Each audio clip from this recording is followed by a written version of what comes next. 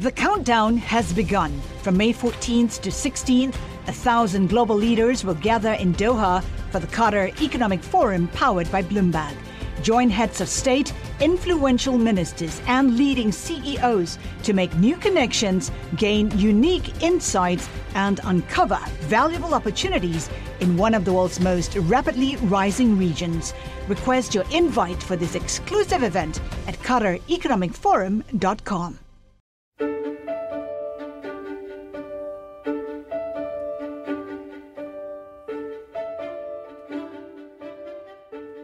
Hello, and welcome to Stephanomics, the podcast that brings the COVID global economy to you. And we're spending some time in Japan this week. The world's third largest economy has done much better than most at containing the spread of the coronavirus, but a lousy job of protecting women workers from the effects. It was Prime Minister Shinzo Abe's signature initiative to boost the economy by bringing more women into the workforce. And he was, 8 years on, finally making progress. But COVID-19 is turning the clock back for women in Japan, just as it is in many other countries. We'll have more from economy reporter Yuko Takeo in a few minutes. But first, I wanted to have a brief chat about creative destruction, the bold economic experiment, which always sounds like a brilliant idea just as long as it's happening to someone else. Now, as some of you will know, the phrase creative destruction was made popular by the Austrian economist Joseph Schumpeter. The idea is that great things can come from disaster, and governments shouldn't stand in the way of that process by rescuing firms that would otherwise go bust. As I say, it tends to be really popular with everyone except policymakers who are right in the thick of a crisis and companies that are themselves about to go bust. But it has taken on particular resonance in the COVID crisis because we just don't know how much of the economic destruction we're seeing might be creative in the end, and how much government should be doing all they can to avoid. US Federal Reserve reporter Rich Miller has been thinking hard about this, and he wrote an interesting piece for Bloomberg with France economy reporter William Horobin about the potential differences between the US and Europe in this area. He's with me now to discuss it with Eurozone economist Maeva Cousin.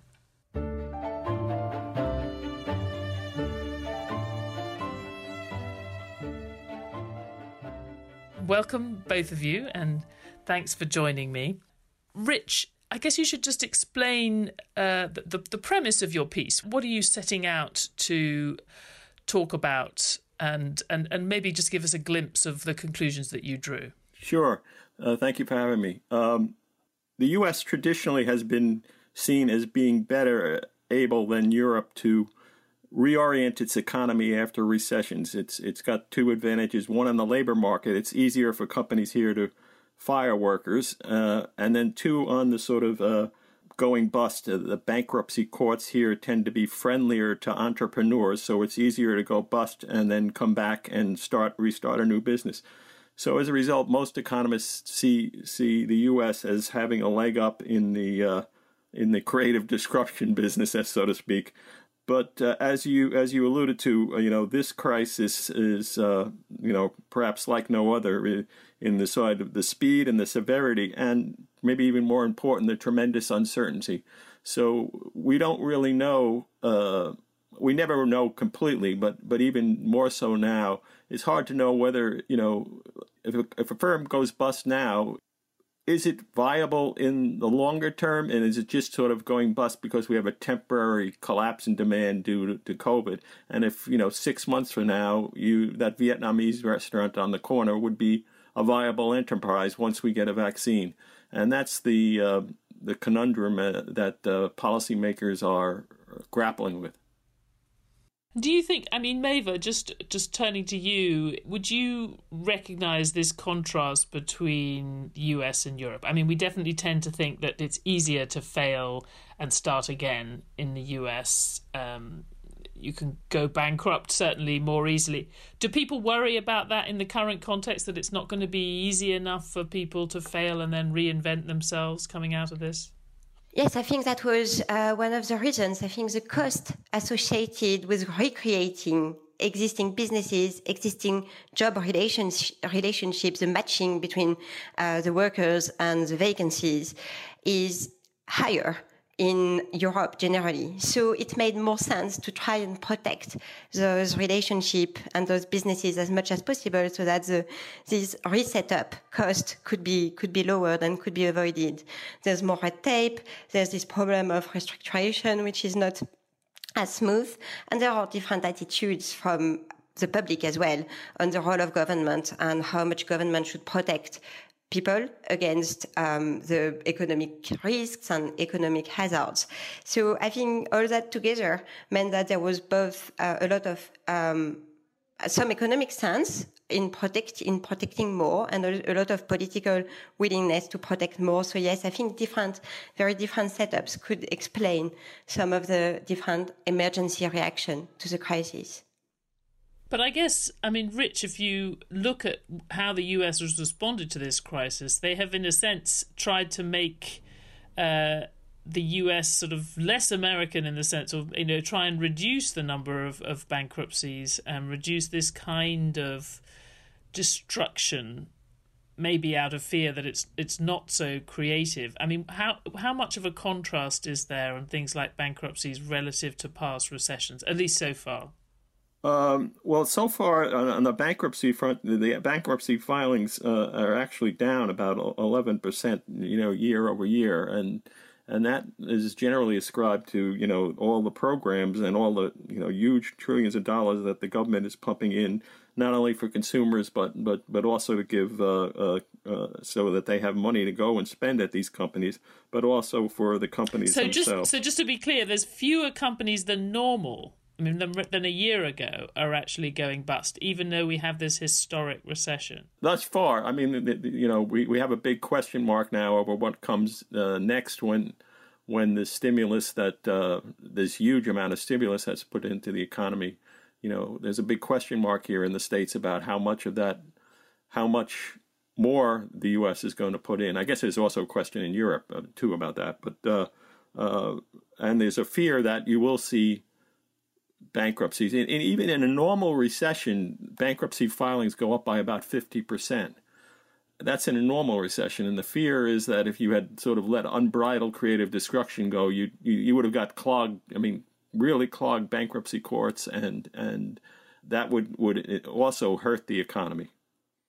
Maeva, how do you think that European governments are grappling with this dilemma? It strikes me we're at a different stage of the crisis now when it comes to the economic response. You're not just trying to fill the hole. I think we've talked about it in the past. You look at the hit to incomes that you think is coming from the virus and you're just trying to match it to get money to households to try and keep the economy afloat. But now we're at a point where you're trying to encourage growth and also perhaps encourage businesses to adjust to a situation where we still have social distancing, where we haven't got rid of the virus.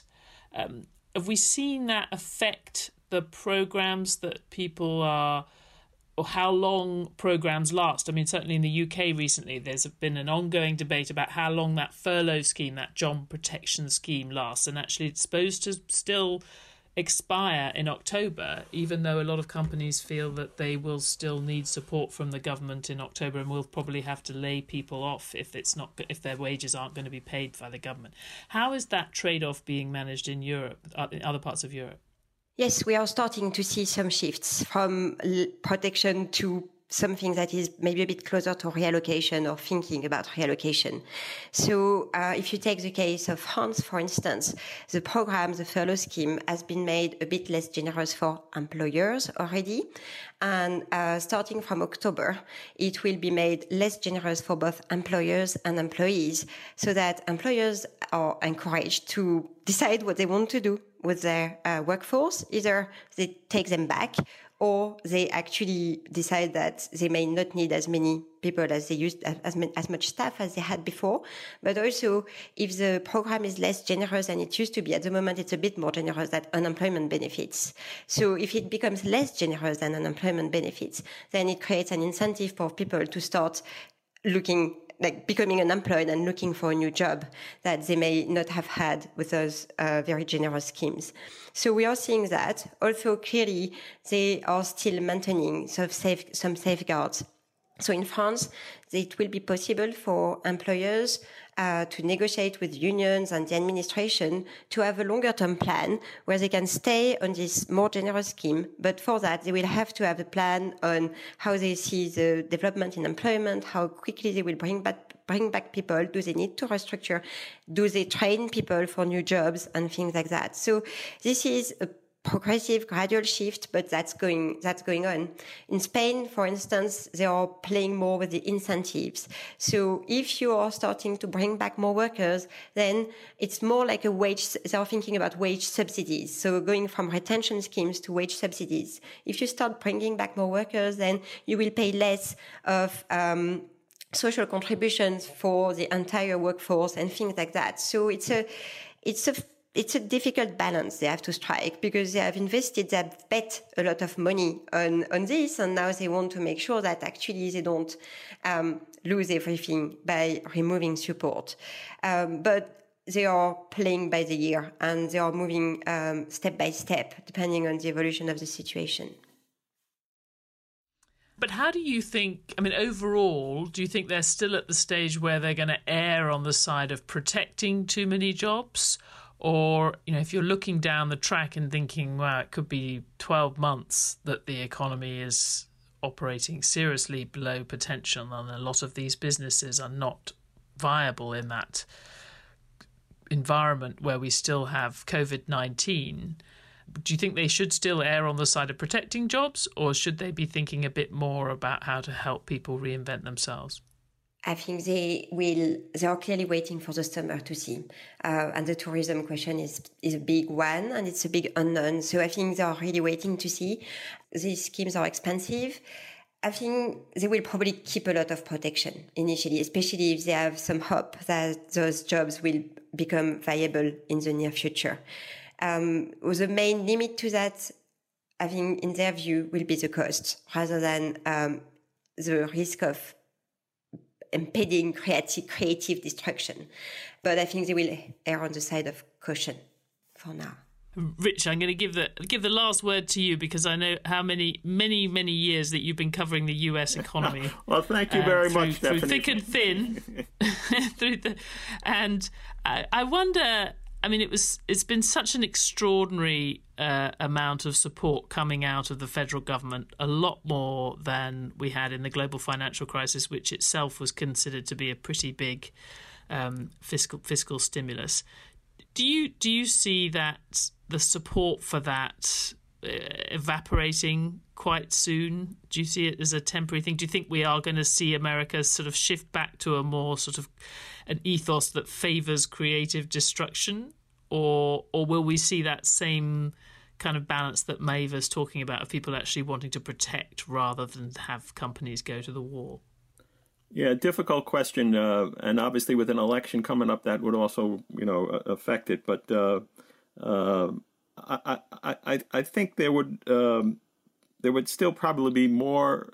I think in the short term, and I think Maeva's right, that the emphasis will be on protection, though maybe perhaps in the longer term, it might be more on reinvention. But there's a lot of moving parts going on, and the U.S. is even both Republicans and Democrats are moving arguably toward in a little bit more of the direction of industrial policy type, and that is not necessarily creative destruction. That's government sort of playing a bigger hand.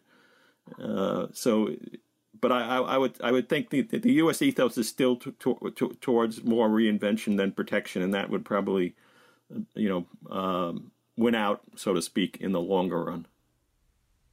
I guess I was just thinking, other question one might have is whether the US has gone a bit soft.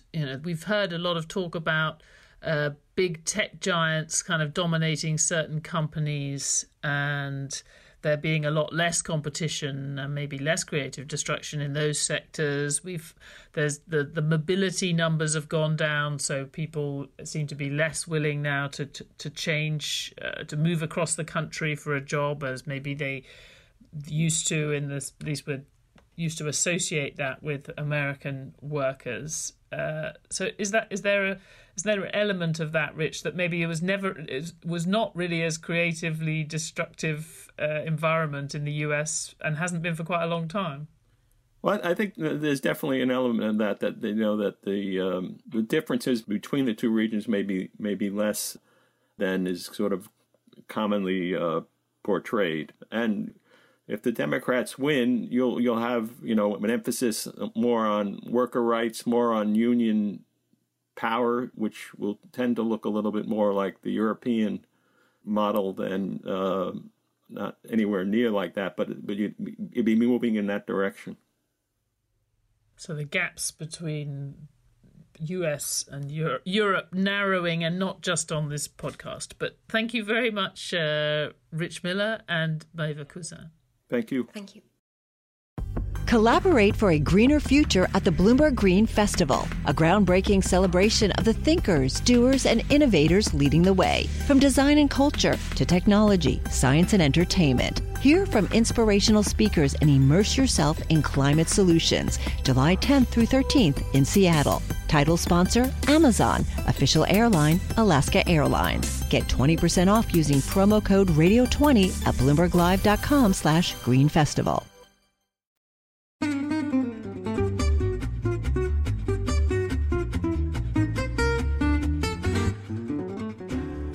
Now, that story I promised you from Japan, here's economy reporter Yuko Takeo speaking from a special location in Tokyo.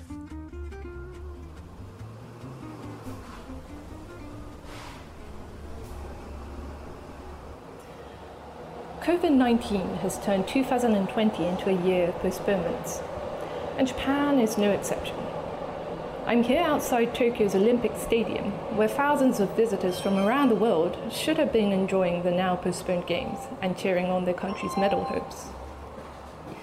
But even without the virus, there's one goal Japan's male-dominated society never looked like achieving this year: filling 30% of leadership positions with women.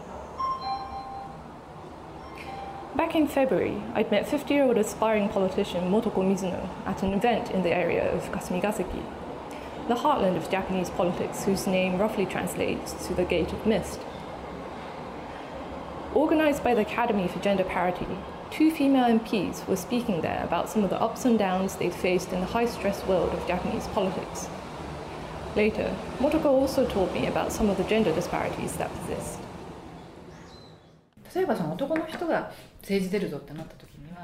If you're a man going into politics, often there's a positive ego kind of push for them. Their wife often helps them, and the manpower at least doubles. But when a woman like me tries to do the same thing, everyone says, don't do it. Unless political parties decide they want to increase the number of women, it doesn't really happen.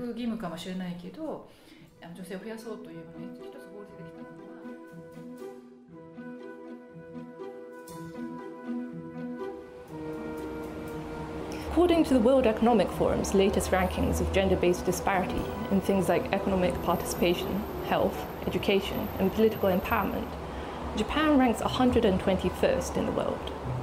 That's below the United Arab Emirates and Sierra Leone. Only 10% of lower house MPs are women, and less than 1% of CEOs at companies listed on Japan's stock exchange are female. That hasn't stopped Prime Minister Shinzo Abe from lauding his government's progress, especially in the jobs market. The women's labour participation rate has dramatically increased under Abe's tenure. Still, the coronavirus has unwound some of these gains, revealing the fragility of the progress. In April, the number of working women fell for the first time in more than 8 years. This isn't only a Japan story. Around the world, the pandemic has hit women harder because they are more likely to work part-time or be on short-term contracts, and they often work in sectors like tourism and hospitality, which have been worst hit. Back in March, I talked to 48-year-old Rumiko Osano, one of the more than 3 million women who joined the workforce under Abe's tenure. She started working part-time at a local bakery 2 years ago, after her youngest son started school. I thought it would give me a change of scenery, and we would need the money going ahead. My eldest is starting middle school, so we would need money for cram school. Those fees are expensive, so our outgoings are going to get larger. My younger son is doing more extracurricular activities as well, and these extra expenses of the two kids are a big weight on our household budget. Fast forward 2 months, and the Yokohama resident is no longer an example of progress under Abe. Instead, she is one of more than 300,000 women who lost their jobs in April and May. That was during Japan's state of emergency, when people were urged to stay home and work from home as much as possible. When the state of emergency was announced, the bakery was temporarily closed. We were supposed to go back once the emergency was lifted, but without any revenue, the bakery, like many others, wasn't able to open again without a downsizing.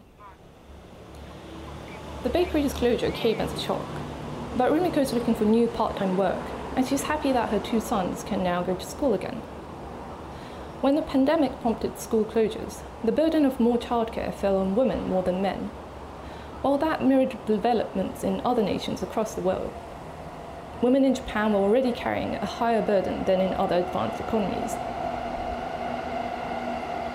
Among couples with young children, Japanese wives spend 6 times the amount of hours on childcare and housework than their husbands. In the US, France, and Germany, the ratio is roughly only double. Rumiko says she's happy to have been able to watch her sons grow up, but she's also had to basically be a single parent for years, when her husband's job first took him to Shanghai, then another prefecture in Japan. It was toughest when I was sick. My parents don't live that close, so there was no one I could rely on.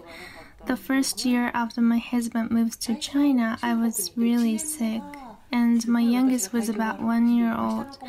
That was the toughest time, and it was difficult that my husband wasn't there when I was ill.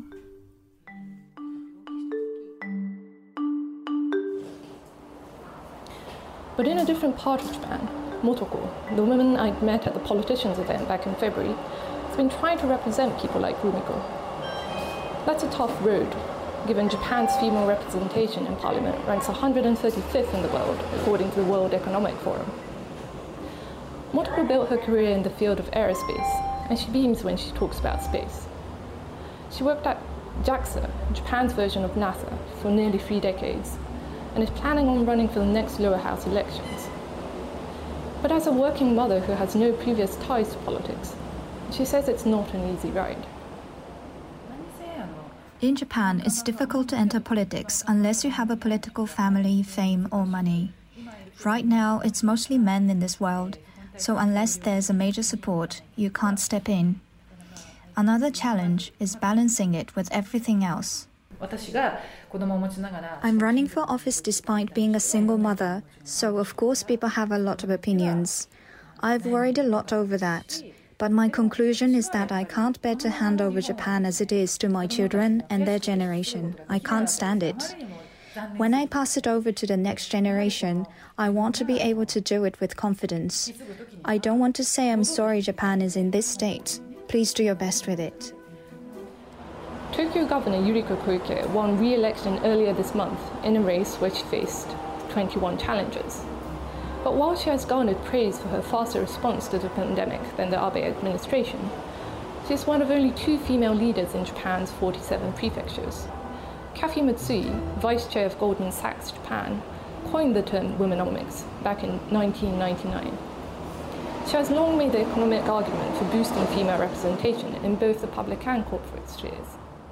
So, based on our analysis, if you could close Japan's gender employment gap and encourage more women to work full-time as opposed to part-time, you could lift Japanese GDP by as much as 15%, which is huge. Aspiring politician Motoko argues that more women in parliament will also have a host of positives. Policy making that's more in tune with normal people's lives, better representation of women's concerns, and more innovation through diversity. What decides the core of Japan's future is politics. I finally realized this at nearly 50. after I'd lived for 5 decades. But if I'd realized this when I was younger, maybe I would have taken that path sooner.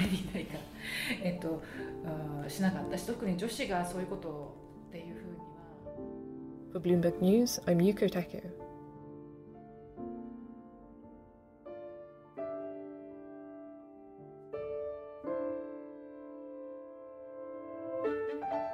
Thanks for listening to Stephanomics. We'll be back next week with more on how COVID-19 is transforming the global economy.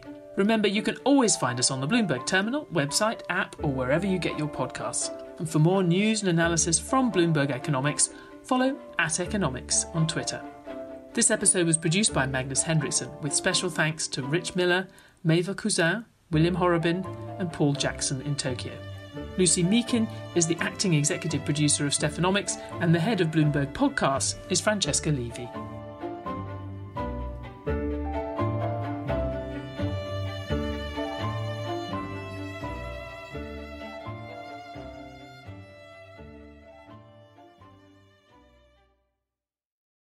The countdown has begun. From May 14th to 16th, 1,000 global leaders will gather in Doha for the Qatar Economic Forum powered by Bloomberg.